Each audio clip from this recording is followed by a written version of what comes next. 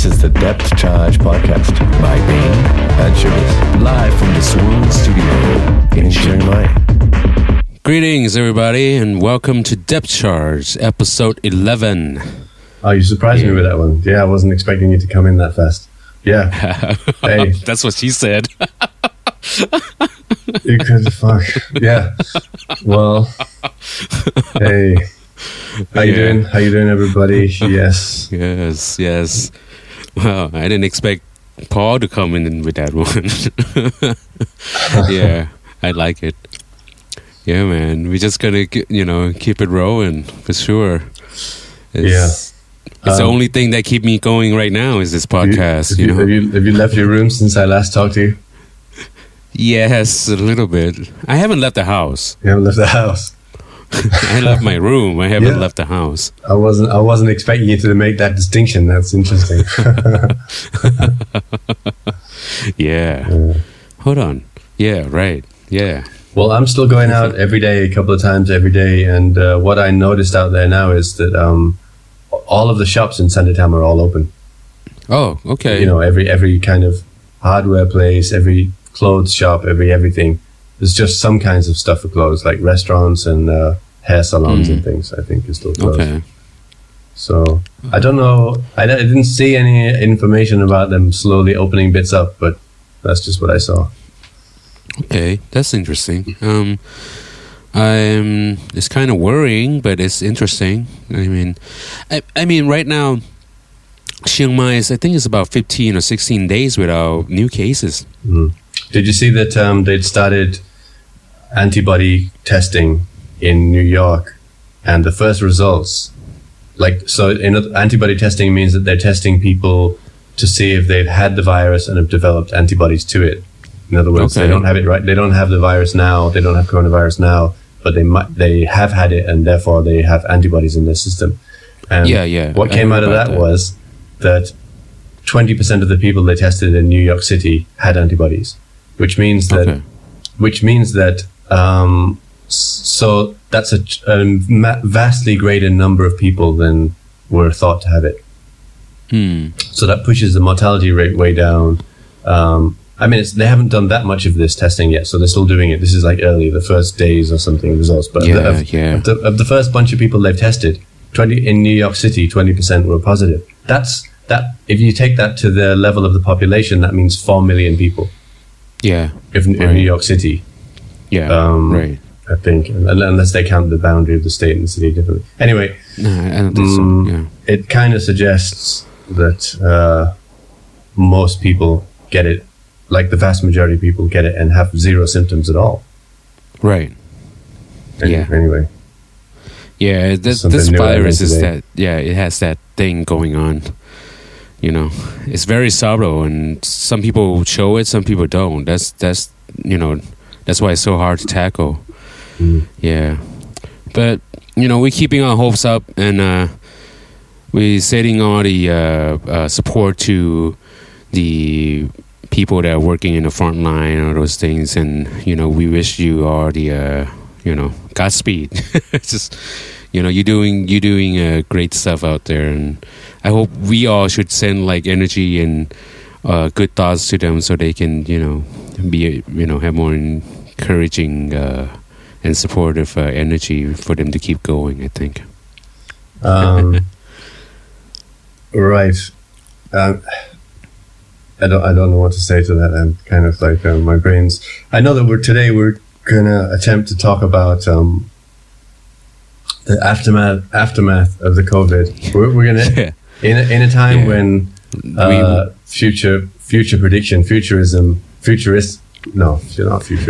in a time when predicting the future has almost fallen apart, we're gonna have a look at the future from the perspective of one idiot at least. That's myself I'm talking about there. Well, Paul and I were discussing a couple of days ago about what we were going to talk about this episode, and I was talking to Paul about how I predict some of the outcome of the music industry in 2020, and I kind of predicted maybe 5 years ago about the marketing of how the music is going. I didn't like predict it like publicly, because it's scary, right? If you predict something publicly, some people will. But I did predict it with really close friends and some of the inside in the industry. You know, Funny enough, you know that that's a very Thai thing, don't you? That they're not predicting things in public. They're not saying things in public. I know. I'm still getting used to that. It seems so. Well, I mean, publicly, like publicly, I mean, Facebook, social media. Yeah. That's publicly. I mean, but I do speak, like, I spoke out in, like, to my friends, and, you know, if I go to meet people outside or in a coffee shop, I say my mind, but you know, I'm not gonna have anything written so people can, you know, come and fuck me later, you know. But the thing is, I was talking about, like, the things that became true right now is, if you see the music that is going on in 2020, 2019, 2020, it's like it's going in a direction that is more of a context based than the content based, right? You know what I'm getting? Well, a context based. Yeah. Well, I kind of. Well, marketing overall is more about context. Context is king. It's not content anymore. Yeah. You can find content anything on the internet, but right now context is king. Meaning, all the things that you want in your life, you have to be able to support in showing something, you know, that occur in that situation in your life. Yeah. So you mentioned the other day that, like, we were talking about songs are getting shorter and shorter, but you might not even call them songs. You know, like there are albums that getting. I don't know. Maybe I don't know if they're still called songs or not. I don't know. They're kind of soundbite. But the idea popped into my head that. Maybe musicians are just thinking, well, fuck you, Spotify. If you're only going to pay me 50 cents for my song, you can only have a 50-second song. That's the deal. It could be. I heard, like, there's this things called ghost track, you know. They have tracks but they don't really have anything on them. I haven't got into that yet, but it's kind of weird. Yeah. Ghost track. Well, I've seen tracks where like you'll have a track which is just the recording engineers messing around between one track and another track. That's a track. Right. Yeah. Or I don't know. Yeah. I haven't really gotten into that yet. I mean, it's like a trickery kind of things that you do in the today's, like, streaming world, I think. But I don't know. I don't spend much time on the trickery myself. I mean, I only look at the trickery stuff if they're gonna have effects in taking advantage of me. You know, like clauses in the contracts and all those things. You know, I mean, a lot of musicians, they don't really understand, like, how the industry works, and they get fucked all the time. You know, you gotta read the clauses, and you gotta talk to your distributor and see, like, which one is best for you and all those things. Man, because the reason I'm thinking, like, talking about this, because I'm working on getting my songs out, getting it published, and all this distribution, and my friends are doing it, and, you know, we see all these outlets and all these distributors online that are fighting each other, you know, trying to get us on board. And now I can see, like, a lot of new artists can have their own outlets, you know. They don't really need labels anymore. Yeah. And, well, we're going to start with the first prediction, I think. All right, go for it. I think we're going to talk about, like, the prediction of the labels, I think, of what's going to happen in the future. Because post-COVID, the COVID right now that we are tackling against is, like, the economy-wise, and the entertainment business has been hit really hard. All the live and tours that are happening this year have been pushed to next year. You know, not even that. Even like the movies have been pushed. You know, everything has been pushed away. Right. And like international tour cannot happen. The local tour, I'm not sure yet, but it's gonna, you know, slowly, gradually coming back. But by you get to the time where it's back and running, a lot of people is gonna be out of job. You know. Yeah. Well, like in the first podcast ever we did, right? We said that obviously musicians make most of their money touring, playing concerts, festivals, this kind of thing. There's very little to be made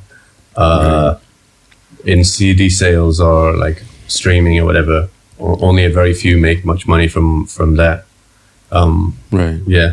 I've seen, like, if you to compare music and film though, presumably like all the Hollywood operations, TV studios, presumably they can't even film anything right now. They're shut down. Whereas a lot of music is getting released on Spotify because I follow like a few new release playlists. So a lot, and you can tell that some of this music, because of the titles, some of them, the titles are all like isolation and distancing. So you can tell a lot of this music is being made in lockdown, even though it's not. Definitely. Yeah, and definitely.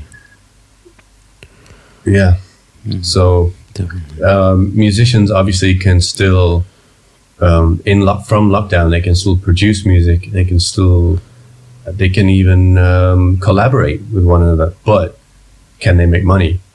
That's a good question. If this keeps on going. Well, the thing is, like, you don't know if you're gonna make money or not yet.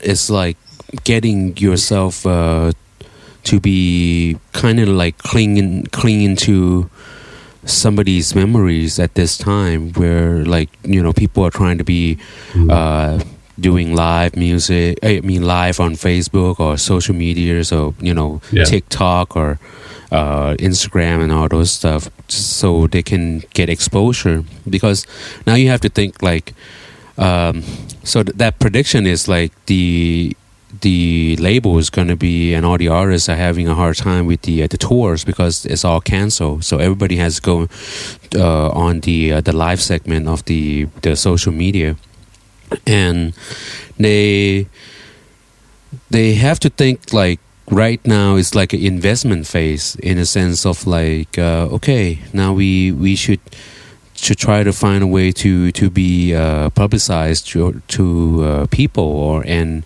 in a way that like you can help ease the pain and with the isolation and the social distancing a little bit. So that's one way of doing it. Yeah. I mean, you're right. Because I've seen so many artists that reaching out to their audiences, and part of it will be like you say, so as not to be forgotten, keep themselves in memory, and part of it is just wanting to do something, reaching.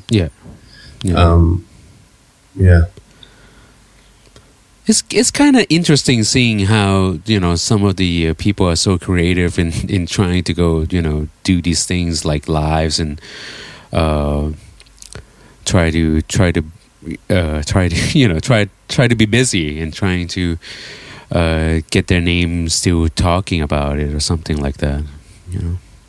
So that would be one of the things that a lot of musicians has to consider of how to do it now in the COVID era. And for the post-COVID, meaning after, when we get back working, it's more of like it's still like you have to think like in that investment phase a little bit, because people are not gonna come out yet. People are gonna. I mean, they're talking about the new normal, like the new norm of like people are still gonna be scared about coming out and in a crowded space and all those things. So. But we really have to find a way to like PR and like getting people out to support local stuff. Yeah. Well, there's also this like big question that I see everybody talking about, asking is, will the world go back to how it was? Do people want the world to go back to how it was, or do they want to make it different? You know, do something different after this? Because one of the things that this has revealed, someone said, like I really loved it. Someone said, if you want to see if you want to see what the future is, COVID is the future. Everything that was hidden has been revealed by COVID. You know, the inequality in the world has been like just really shone a bright light on it. You know, the greed, the misfunction, the callousness, the like uncaringness of corporations, of business, of like many of some governments, to the suffering of people. All of this stuff is, and you know, the changes in the environment. Think just the basic stuff that people have seen. You know, skies clearing because of the traffic gone. So a lot of people don't want the world to go back to how it was, because what we've seen is like how bad it is. Yeah, right. So like in terms of in terms of what you were talking about, what does that mean? What would that mean? What would that look like for what would a new world look like for musicians, say anywhere, but especially where we are, maybe? Well, for one thing, I don't think it's going to change much in the production wise, you know, for music.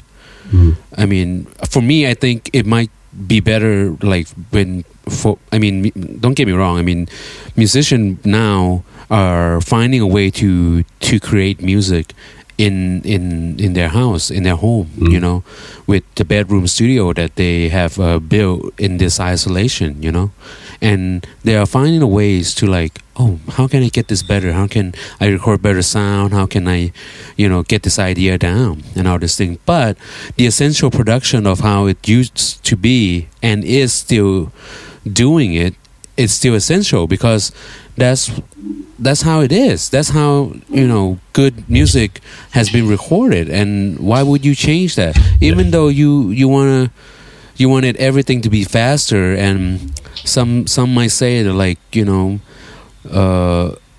fast is God, you know, like the speed. If you can get, you know, everything out, the faster it is, the better chance you're gonna get to sell it. You know, some people think in that way too. You know, well, that's why there's a lot of music coming out like that. Well, like as far as music production goes, I can only like agree with you, because, for example, I saw like last year, Flying Lotus put out a track, and he kind of tricked everybody. I don't know if he deliberately did it to trick everybody, but what he did was he put out the track, and people said, "Oh, that's great, that's amazing. What did you do here?" And he said, "I did that whole song in my room with an iPad and nothing else. Like, everything was done on an iPad."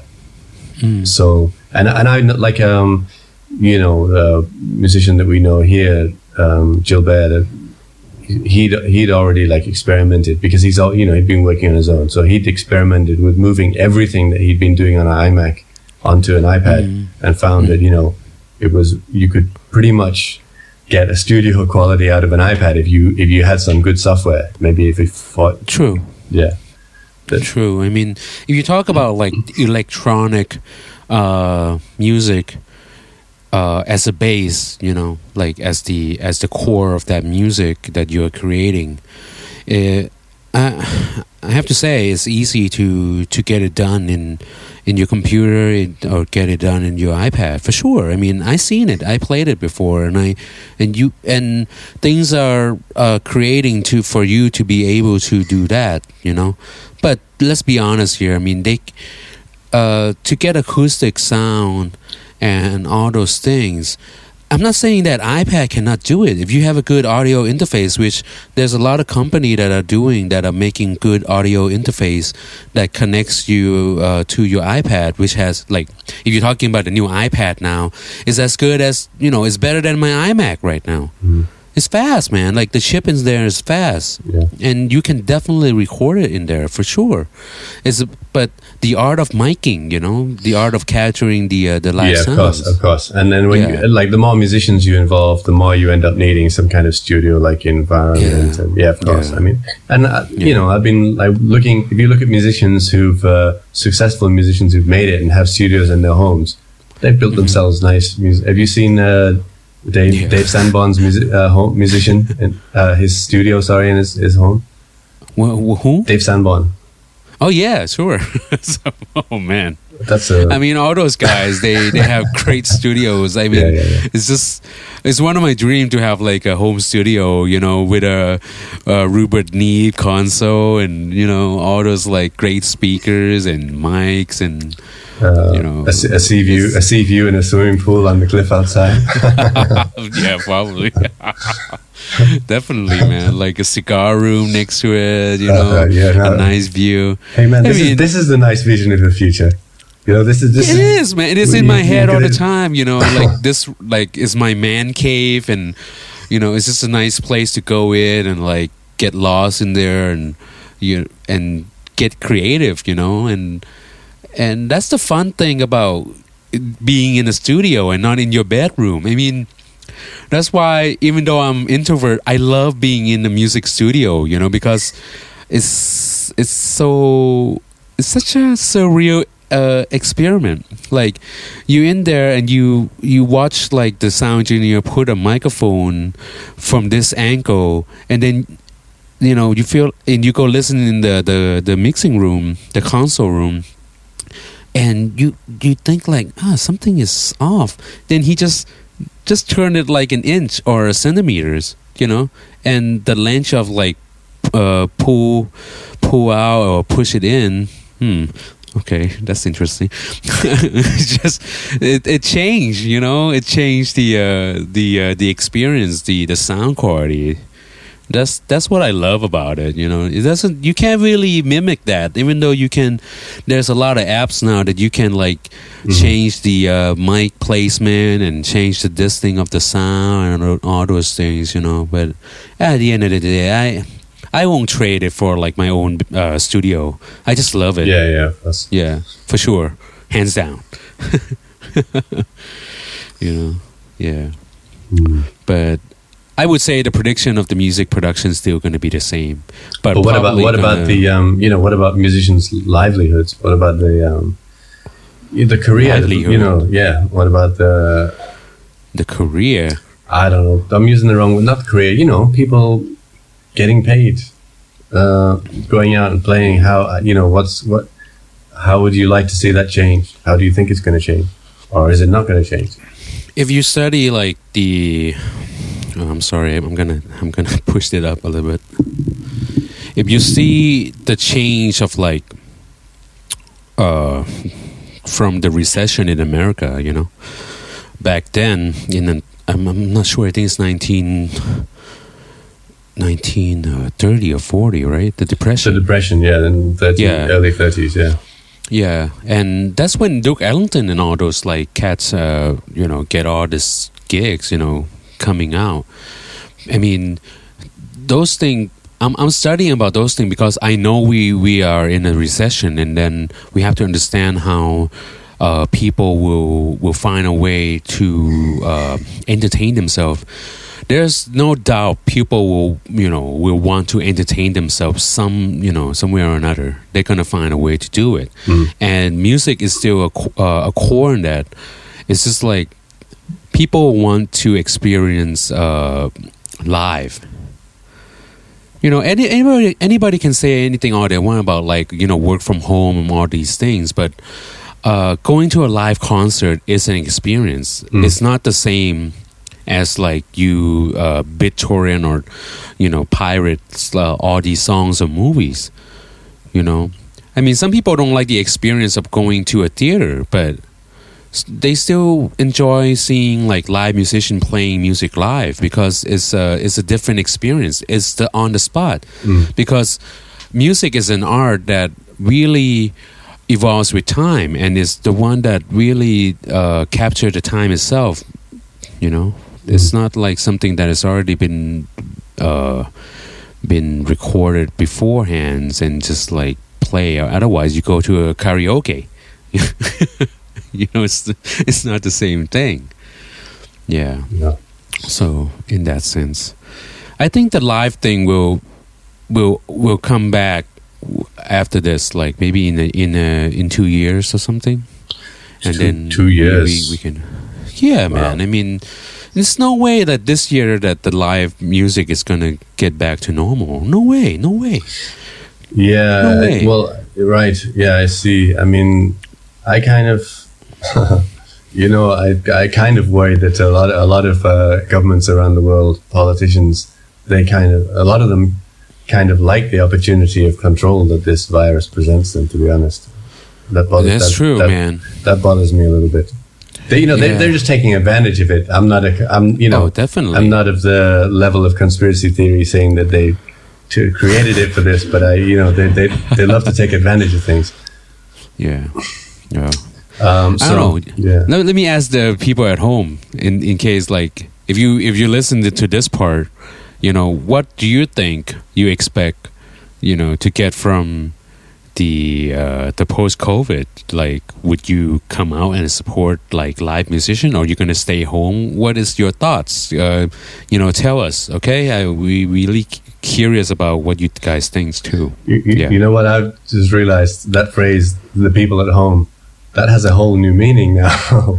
I know, right? That was just some kind of throwaway phrase, before. But now it's like the people at home. Oh yeah, that's us. That's us now. It's so relevant, isn't it? Man. People will be like looking around at themselves. Oh yeah, shit, I am at home.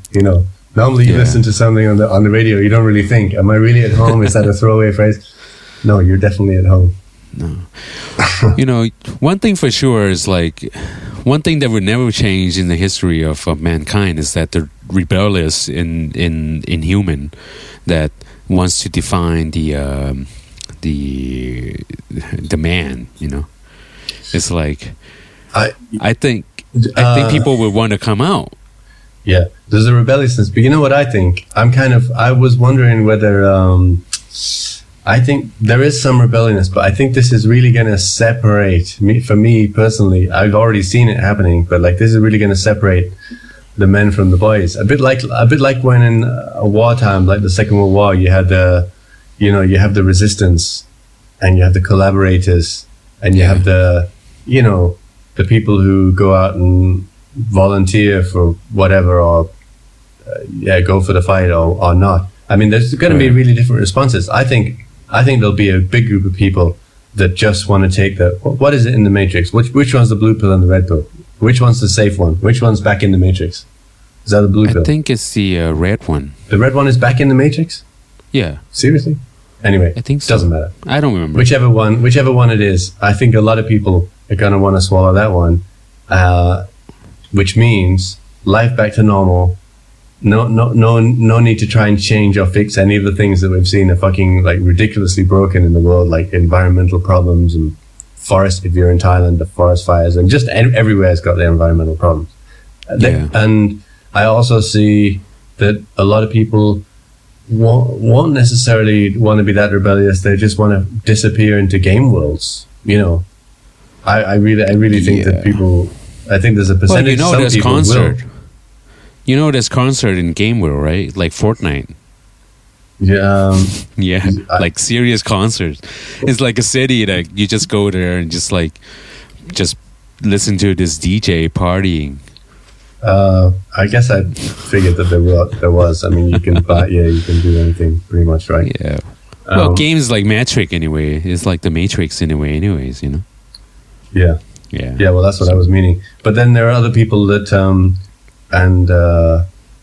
that are out there like becoming more rebellious and like thinking, right, this is a good chance now that everybody's seeing how fucked everything is to try and push for change, to try and fix the environment, to try and like have the Green New Deal, to try and have like more equality in the world and this kind of stuff. Definitely. But it's not going to be easy because obviously power is like incredibly resistant to change. Yeah. I was watching the post the other day, and it's about the Pentagon Papers, and when it was it was about the Vietnam War and all those things, and Daniel Ellsberg. It was about free press. It was about free press, and I'm seeing how like people here in Thailand or someplace in the world are getting shut down in a way, like now that the free press is on social media, and that sounds like a double-edged sword, because you're getting news that are not really, thoroughly what is that word, man? Thoroughly, like, really taken care of, and like have responsibility, integrity of like really finesse the information. Yeah, I mean, right. The traditional media, regardless of whether you think mainstream media is bullshit or not, the editor they have this responsibility to make sure that the sources were who they said they were, and this kind of stuff. Right, whereas obviously, like, there's much more freedom to say whatever on social media, or like for non-mainstream stories to get out. But at the same time, there are a lot of people that don't understand what the verification of a source means, or this kind of stuff. Right.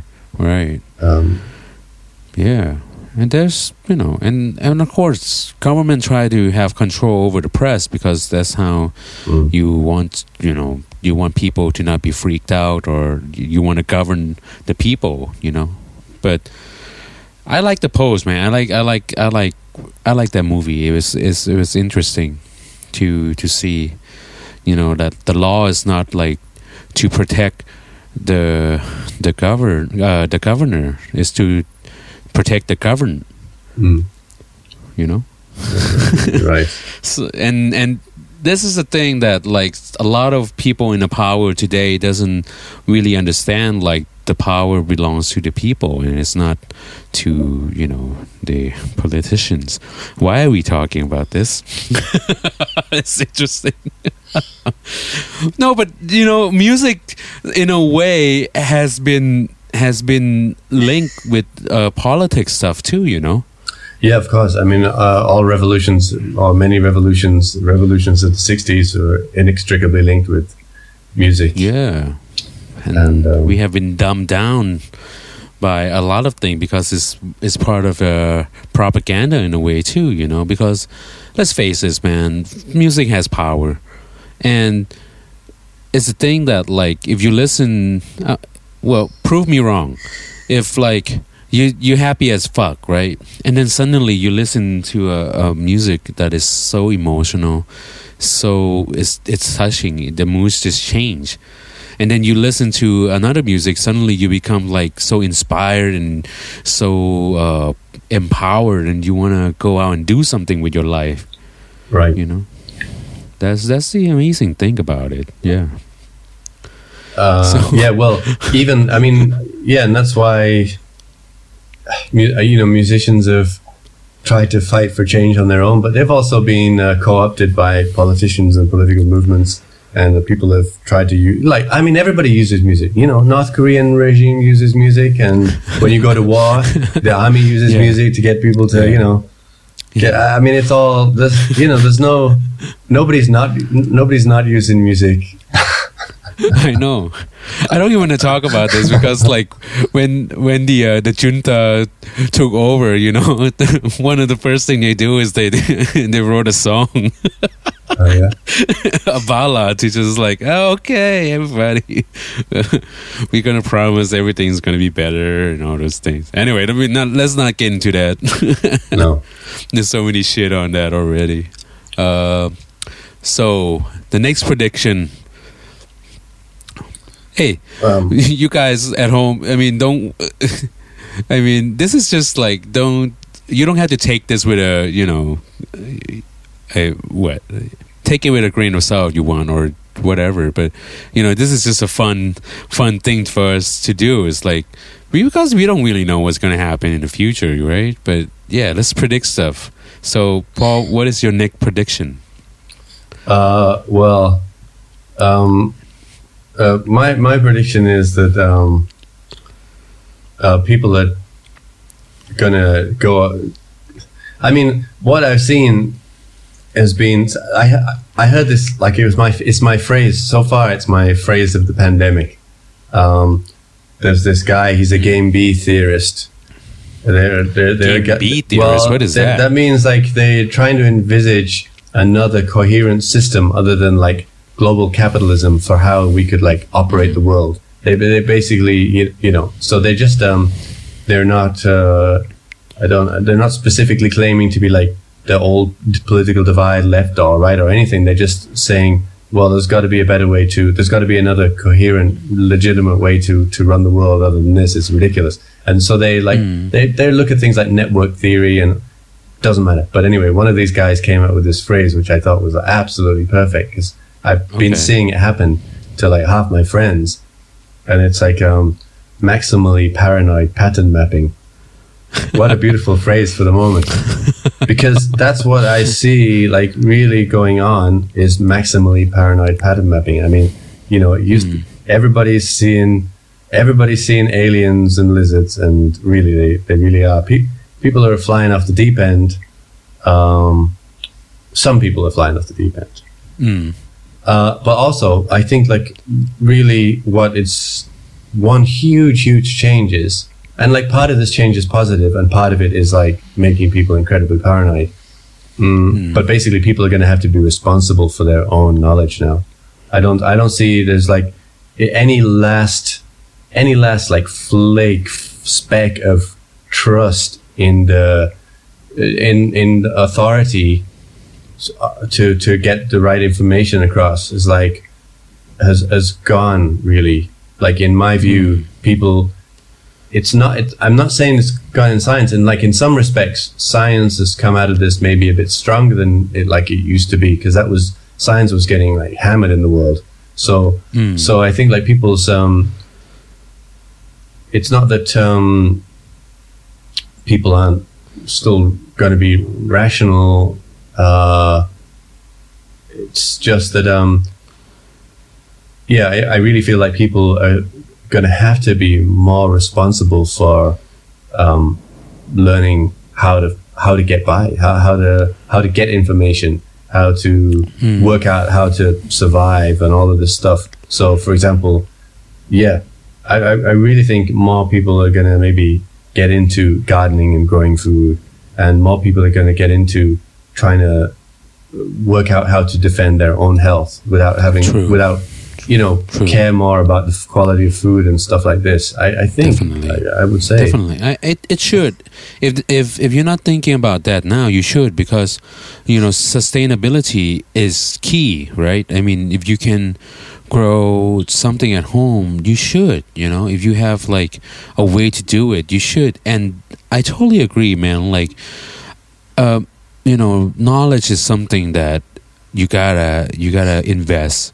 Education is the best investment. I keep saying it again and again. Education is the best investment, because nobody can take it away from you. And through this time, in this like isolation and social distancing, you have the time to like really step back and like enjoy the isolation.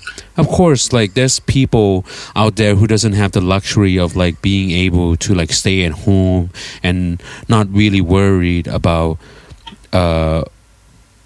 worry about what I'm going to eat the next meal. There's a lot of people that are struggling. But for people who are listening now, you have the choice. You have the luxury of like being able to enjoy and search for a way to spend your time, And I think, in a sense, like I'm worried. I'm worried about things that hasn't come yet, but that doesn't mean I get paranoid. It's just like I just like try to find a way to like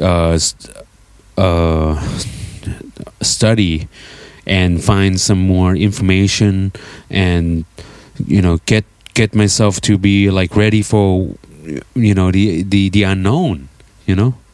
That's what I've been doing mostly. And baking bread. The only thing I don't like about the phrase invest in education is it's like the language of business. It's too much the language of business. because when you think, too many people will think invest in education means sending your kids to the most expensive school possible.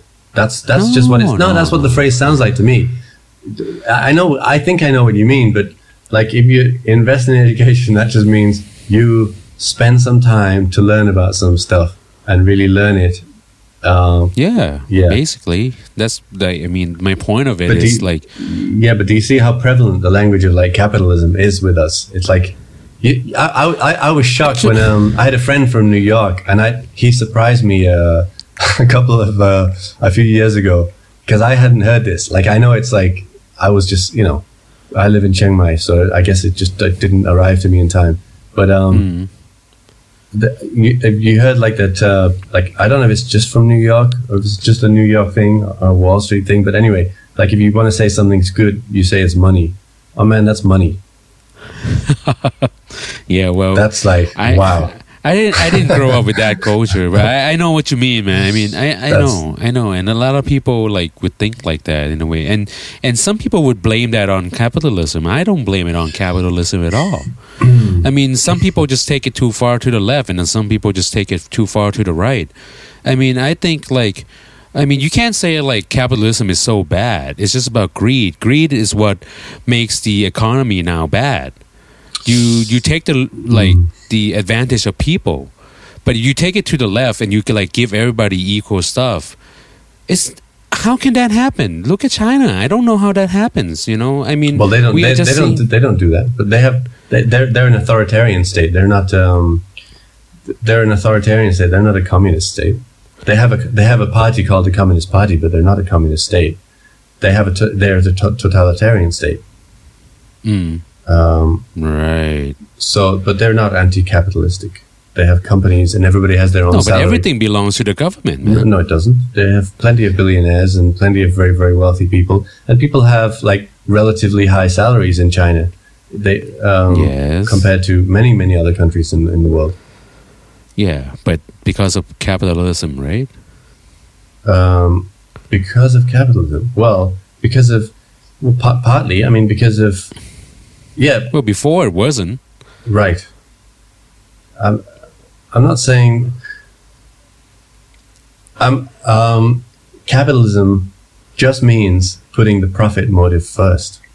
That's so. In that sense, could be. In that sense, I think that you really can say capitalism is bad. It's not that it doesn't function. It's like these game B theorists. They're basically saying that capitalism, the dominant system of organizing the world for the past few hundred years, maybe, or maybe not. It depends when you count it as having started. But anyway, it's functioned in a way. It's held itself together. It's been more successful than other systems. You could say like communism or whatever. But it's brought us to the edge of environmental catastrophe. And when things like this and then when economic problems come, because the profit motive comes first, we've weakened our moral and human sense. That's right. This is like this book that became the world's one of the world's best-selling books, *Sapiens*.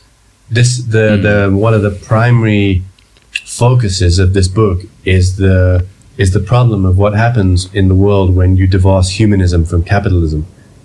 Over the early and mid part of the 20th century, when you have humanism and capitalism wedded together, then it's somewhat tolerable. But when humanism's taken out of the picture, and by humanism I mean concern for humanity, concern for people, care for one another. When you take that out, then you get the massive inequality in the world that we see, and life becoming incredibly cheap. I mean, life has a price, and the price is not very fucking high. You can see at almost any country in the world what happens, the level of response of a police force when an armored truck full of money from a bank gets stolen. How many police get put on that case to go and find that money? What happens when one person gets kidnapped if they're not a billionaire's son? Not that much. Not relative to a bank truck of money getting. So basically, I'm just saying that capital, money, has been put much, much too high, and other things put much, much too low.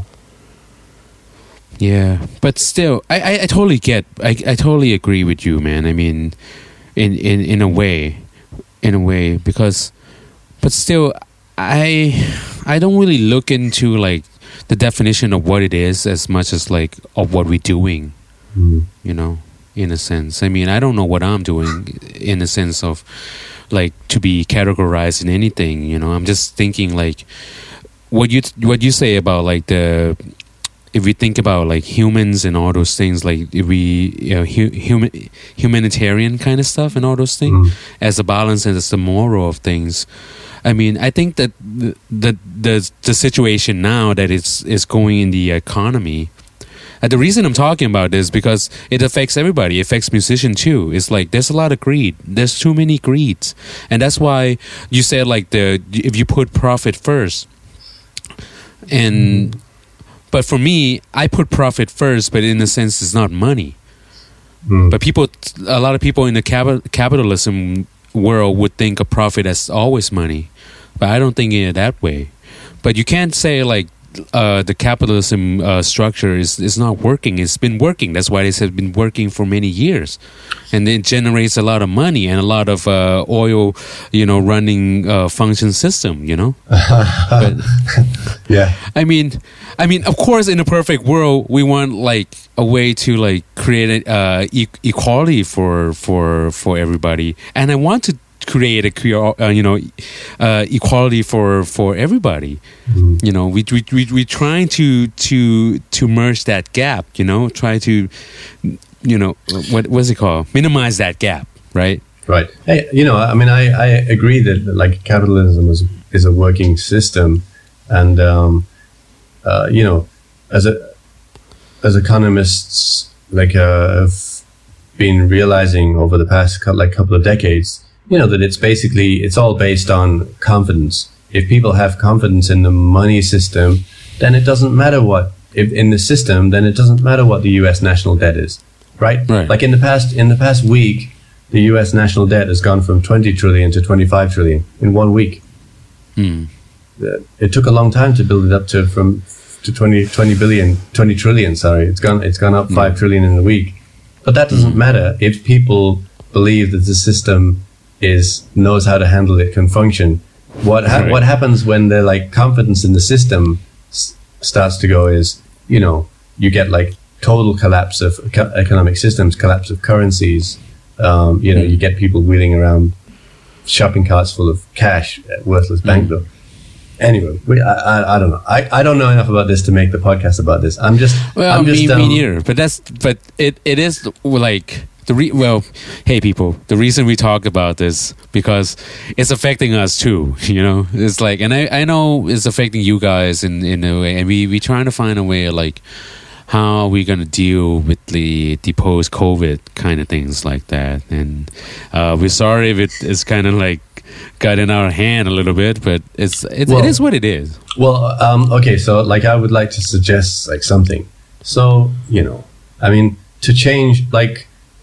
to change the system is difficult because to come up with a coherent alternative, it's very difficult. It's like when you it can happen really quickly, but when people don't see it yet, it's hard to believe in it. And you can know this because you can go back to say like late 19th century Tsarist Russia, and if you'd asked anybody if they thought that communism was possible or a good thing, you wouldn't have found many people to say it was possible. And then all of a sudden, like people assume that these political divides, like in the UK we have like conservative and Labour and Liberal Democrats and whatever. In the US they have Democrats and Republicans and whatever. People assume, oh man, you can't change these things. It's incredibly fixed and it passes down families and certain areas. It's impossible to be one way or another. Look at what happened in Russia, the Soviet Union. One year everybody's a royalist, and then the next day nobody would dare to say they're anything other than a communist. For one thing, their heads coming off if they did, or they're getting sent to the gulags. But the point is things can change, but you do need like a coherent story. Marx was pretty clever. He had a coherent story. It didn't work out. You know, I'm not saying, I'm not trying to, I don't think, like I'm with Russell Means. I don't think communism is any better. I mean, I do like the idea of, you know, social democracy, like very much. That's a different idea from free market capitalism, you know, social democratic, let's say, social democracy in it. You don't throw out the capitalist system, but at least you bring back the humanism into it. Right. I think that's important, right? The humanism is a thing that has been, I don't know, in this COVID era, we are really looking into it more, and we just trying to find a way to bring that back in more and more. And like you said, I think in the future to come, it's gonna go that way, man. Change is gonna come, and the way the government is running, they have to change, and then everything has to be based on, you know, on how to like get back to an oil running machine again, I guess. Oil running machine. Machine. A well-oiled machine. Is that what you mean? I mean that's how they look at us anyway. You know. Yeah. I mean, I'm not trying to be grim or anything. I mean that's how it is. I mean, but I do think there's a lot of things that is worth fighting for in the future. And for me personally, I just tend to, like, you know, work on my music, and the prediction of what's to come next is like, you just gotta, you know, I like the word invest, because it's like it's mean that you put value in it. You know, for me, it doesn't have to be money, but it's something that you put your time into it, because I think time are valuable, right? If you put times into something that you want something out of it, and that's it, man. I mean, I wonder where that word comes from, invest, because like I know invest in vest isn't like vest French for clothes. Well, you can have a vest in English as well, right? So is that getting some clothes? Is that putting some clothes on? No. Where the fuck does that come from? Maybe I'll find out. Well, because maybe because at first we didn't have a vest. Then somebody told somebody, like, "Oh, you're naked. Put a vest on." Maybe. Yeah. Okay. There you go. The origin of the word invest is to clothe. Yeah. Yeah. Oh shit! To clothe to clothe in the official robes of an office. So yeah, in that sense, the modern meaning is obviously to use money to produce profit. So there you go. You see, use money to produce profit. It's got money. I know what you were meaning, but the capitalist structure. The capitalist structure's got your brain, man. I know what you mean, but don't take away the good intention I'm trying to say. It's like, you buy food, you didn't grow food. If you can grow food, you would do it. If I can make guitar without like buying guitar, I would do it. But you gotta buy something. You gotta put the money in, to make something out of it. I wish I can just like get a fucking string. I'm a hypocrite. For a start, I'm in business. I tried to get a bank loan earlier today. Man, I can't believe you spent 20 minutes, arguing about capitalism when all of us are what's the problem with the capitalism is. It's like, we're trying to we have to minimize the gap, and we have to take care of the people more. That's all, man. This is a system that has been running for more than, I don't know, man. Right. But that's 70 years. Yeah, but that's but it's insipid, man. Because you can have good people, and they can be well intentioned, and they get involved in some system, like some financial system. It could be like running a company, being on the board of directors. They might have all sorts of desires to take care of the workforce, etc. But they don't report to their fucking workforce. They report to the board, the shareholders, and so everything ends up fun. Even what's that film where fuck, the journalist goes nuts and goes on a loop and decides that he's not going to take it anymore. But in the end, even he falls victim to the boss of the fucking TV station, who tells him there are powers, there are things beyond what you know. Anyway, I'm getting really distracted because what's happened is I had some books I didn't realize that were against the fan of my laptop, and now I've overheated my laptop and the fan of it is like going crazy. So I'm not sure if it's going to get into the microphone. Probably is. So we might have a somewhat fucked up sound recording going on. But anyway, it's okay. It's understandable. COVID fucks everything's up, But I'm looking forward. Maybe next week we might be able to see each other again, bro. Oh, you go to the studio? Yeah, why not? No. I mean, or studio, or like we can just. I don't know. We can. I think we can get out. I've been out every day. What are you talking about? I mean, like, then why the fuck are we here? We're doing this at home. Well, no, the thing is, I think the regulation it will ease up, and I think waiting for news. Maybe I'll talk to Bruno, and he probably needs some money, and we probably just we should go and let's get back to the studio if we can. Why not? Yeah. So something to look forward to. Well, that's another prediction that human connection will resume. Will be more. Will be more than we know, because we miss hugging each other. Did you see? Yeah, but will people shake hands again? I'm not sure. Did you see they put like special handles on the doors of Finnish supermarkets so that people can open the fridges with their sleeve instead of having. Wow. Because who wants to touch a door handle? Nobody. Shit. Is that where we're going now? Well, I don't. When I go to supermarket, I don't open refrigerators anyway. So, yeah. I hope not, man. I mean, this thing. I'm just happy. Like in Thailand, we are tackling it really well, and like there's like I said, like the Chiang Mai hasn't had any new case for like 15 days now. Probably 16 today, and that's something good news, man. I hope it. I hope it's everywhere has. I mean, some countries are like got massive number of cases, but pretty much almost everywhere now, at least it's slowing down. Let's say. Yeah. Although there are some countries which are maybe like a bit late in it, like Mexico and places. Anyway.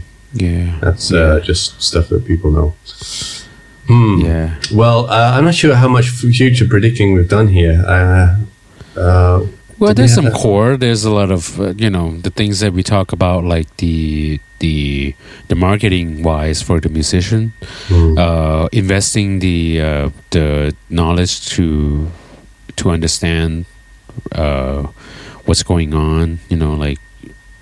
Getting better at your crafts and all those things. I think we're going to have to do something about nihilism, because like what you can see out of nihilism. Yeah, well, that's what you can what you can see out of people like Trump and whatever. It's like a severe kind of nihilism that doesn't really care about anything except his own ratings or whatever. But like, there's a lot of that in the world. Definitely. For some reason, it got me thinking about that line of Walter Sobchak in The Big Lebowski. Say what you want about the tenets of National Socialism, dude. At least it's an ethos. I think we need some kind of idealism back in the world. Definitely not. Definitely not National Socialism, but something. Care for the environment. And, if you know anything about me, I'm a idolist kind of guy for sure. Well, that's why I was trying to like prod you, about the future for musicianship, because I know you I know you wanted to sort of like, this is like the communist side of you, the unionization of the musicians, man. That's like LJ as a communist representative of the union of musicians. Man. Oh man, I wouldn't say a communist. Maybe a socialist in a way. I'm joking. Just trying to make it extreme. Trotsky, you're a Trotskyite, definitely. I don't know, man. I don't know. I didn't study enough about them to really claim anything. I just know, like, I do agree that humanism is important, and it's the things that if we can, in our own way, with our own crafts, we can, try to find a way to make the world a better place, and we do it because that's what Michael Jackson said. Oh shit! Oh shit! What happens in Neverland, stay in Neverland. Not really. No, I don't know what to say to that. Oh man, I wish we could have gone sillier, but it is what it is, I don't, yeah, sometimes like you lose the thread, and sometimes I don't understand. My brain's just gone mushy. Like at various times over the past week, I got excited about this episode and had some crazy ideas, but it's just all fallen flat. My notes. It's okay. Sometimes my notes don't it's jump the room, off the page, man. It's the room. It happens. I mean, I think like when you're at the studio, like you tend to have more focus. For me anyway, I feel like when I'm at the studio, I have like more like a DJ hat on, Yeah. And yeah. Yeah, it's true. You see, and you use money, right? We pay for the studio time, and you wanted to make the best out of it. Yeah. Well, that's well, I don't know if it really is humanism or is it exploitation. The amount we pay Bruno, it's it's more exploitation, really, isn't it? Yeah, I think so. I think it's more exploitation. Two sides of every coin. Yeah. All right. Well, I think we got to wrap it up, but I don't know if we miss anything. If you think like there's something we should talk about, please tell us, and how we can get you to be more involved with the depth charge. And I don't know, I just like doing this, man, even though I don't know if people are listening to us that much, but it's just nice. Like I said, like I think this is like a memoir for both of us, and in a way we don't neglect the outside world, but we do kind of have like a I don't know, kind of like a cohesive kind of thing going on. Yeah. All right. Well, I'll try and dream bigger next time. Take my lion's mane mushrooms, or something else. I don't know. Hey, well, in a way, we will try to get the video running somehow. I think it will be interesting for us to do like a video, and we can be more, expressive and all those things. People can make fun of us. Fair enough. Yeah. All right, brother. All right. Well, for you at home, stay safe, and this will soon shall pass. And we're looking forward to being outside and get back to playing music or getting back to whatever you want to do, and keep looking forward. All right. Well, well said. That's all I can say. All right. Until next time. Cheers.